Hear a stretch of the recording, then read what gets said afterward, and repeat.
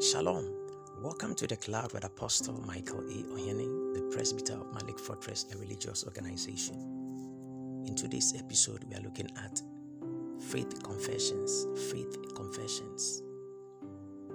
Ephesians chapter 2 verse 10. For we are his workmanship, created in Christ Jesus, unto good works, which God has before ordained that we should walk in them. The life of the new man in Christ is a package of blessing and wonder from God who birthed him. The new man is the perfect work of God and the utmost delight of the Father. In Christ Jesus, we were masterfully carved to accomplish good works that God had ordained in advance that we should accomplish. This glorious package comes alive only when a man gains light and insight into it through the Word of God. Ignorance of this truth has subjected the lives of many believers to much adversity which is outside the scope of God's plan for them. As the Word of God rightly says in Hosea chapter 4 verse 6, my people are destroyed for lack of knowledge. Because thou hast rejected knowledge, I will also reject thee, that thou shalt be no priest to me, seeing thou hast forgotten the law of thy God. I will also forget thy children. This makes faith confessions, which is a vital component of our lives as new creation, very fundamental. Faith confessions are potent, divinely inspired declarations which have legal force, rooted in the Word of God. This legal force is because it is rooted in the sure Word of God by which the universe was created, and thus gives them the divine capacity to produce distinctive results. In John chapter 10 verse 35, Jesus makes us know that Scripture cannot be broken. Alive and settled in the heart of the believer, this reality makes their faith confessions impossible to contravene or oppose in any realm. It must of necessity come to pass. Faith confessions are not whimsical and capricious statements to satisfy and appease one's conscience. They are not vain words to delight oneself or stoke an air of spirituality. Faith confessions are living and divinely enforced statements that unleash the creative force of God to work. Confessions are an integral part of our Christian walk, and to dismiss them as mere charismatic jargon will be to limit one's experience in the fullness of God's divine package of expression for all believers. The point of initiation into the faith is by means of confession, as it is evidenced in Romans chapter 10 verse 9 to 10, that if thou shalt confess with thy mouth the Lord Jesus, and shalt believe in thine heart that God has raised him from the dead, thou shalt be saved. For with the heart man believes unto righteousness, and with the mouth confession is made unto salvation. What gets a man born again and hence saved actually is a confession of faith, not a confession of sin or sinful nature. Thus we see from Scripture that the new birth experience commences with the faith confession. This reality of faith confessions is an integral part of the lifetime walk and experience of the believer. Child of God, faith confessions essentially are a voicing of the Word of God with a heart fully persuaded and convicted in the truth and reality of God's Word being uttered. Faith confessions are therefore a function of the faith of God at work in the heart of every man.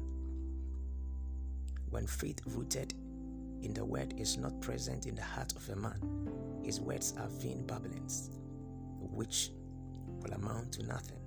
Faith definitely is the wisdom of God in full operation in one's heart, and when you are operating in wisdom, you cannot but have the promises of the Father fulfilled in your life.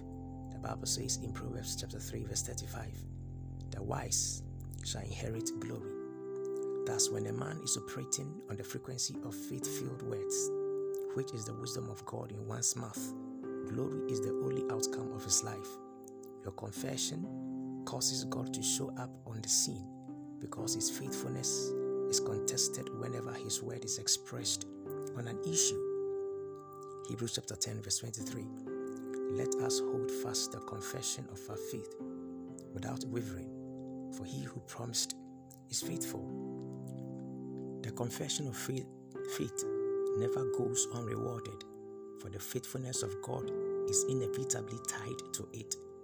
Scripture recounts the experience of the man of God Ezekiel in Ezekiel chapter 37 verse 1 to 10. So the hand of the Lord was upon me and carried me out in the spirit of the Lord and set me down in the midst of the valley which was full of bones and caused me to pass by them round about. And behold, there were very many in the open valley, and lo, they were very dry. And he said unto me, Son of man, can these bones live? And I answered, O Lord God, thou knowest.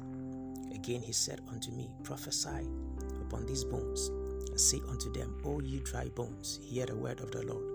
Thus saith the Lord God unto these bones, Behold, I will cause breath to enter into you, and ye shall live. And I will lay sinew upon you, and will bring up flesh upon you, and cover you with skin, and put breath in you, and ye shall live. And ye shall know that I am the Lord. So I prophesied as I was commanded. And as I prophesied, there was a noise, and behold, a shaking, and the bones came together, bone to his bone. And when I beheld, lo, the sinew and the flesh came up upon them, and the skin covered them above, but there was no breath in them. Then said he unto me, Prophesy unto the wind, prophesy, Son of man, say to the wind, Thus says the Lord God, Come from the four winds, O breath, and breathe upon these slain, that they may live.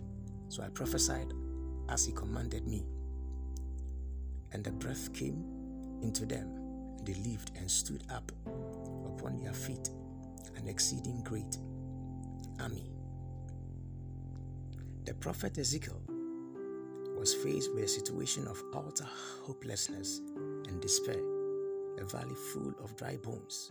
He expressed the daringness of the situation.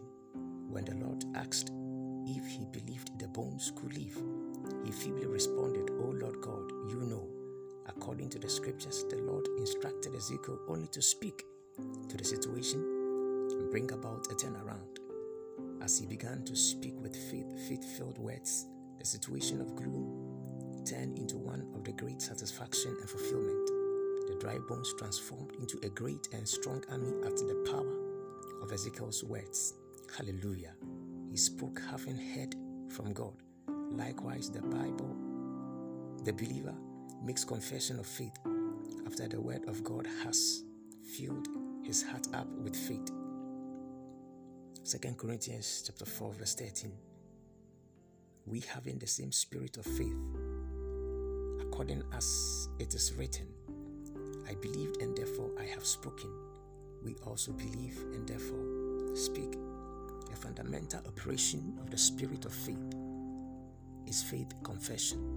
A fundamental operation of the spirit of faith is faith confession. When we believe in the word, we give expression to it in words. That is what produces the living evidence and makes faith a reality. Many believers assume once they have memorized the word of God and have it in heart, it is enough for life. They, however, fail to grasp the aspect that there is the sound or speaking dimension to the work of faith. Until you say it, you will never see it. God, who is the embodiment of the word and the initiator of our faith, uses this principle. In the creation account in Genesis chapter 1, we see that God himself employed the principle of speaking faith to see his vision realized. Genesis 1:1-3. In the beginning, God created the heaven and the earth was without form and void, and darkness was upon the face of the deep, and the the Spirit of God moved upon the face of the waters. And God said, "Let there be light," and there was light. Until God spoke, nothing happened. Likewise, until you give voice to your faith by divine declarations, very little will be accomplished by it. Walk in this consciousness. Shalom.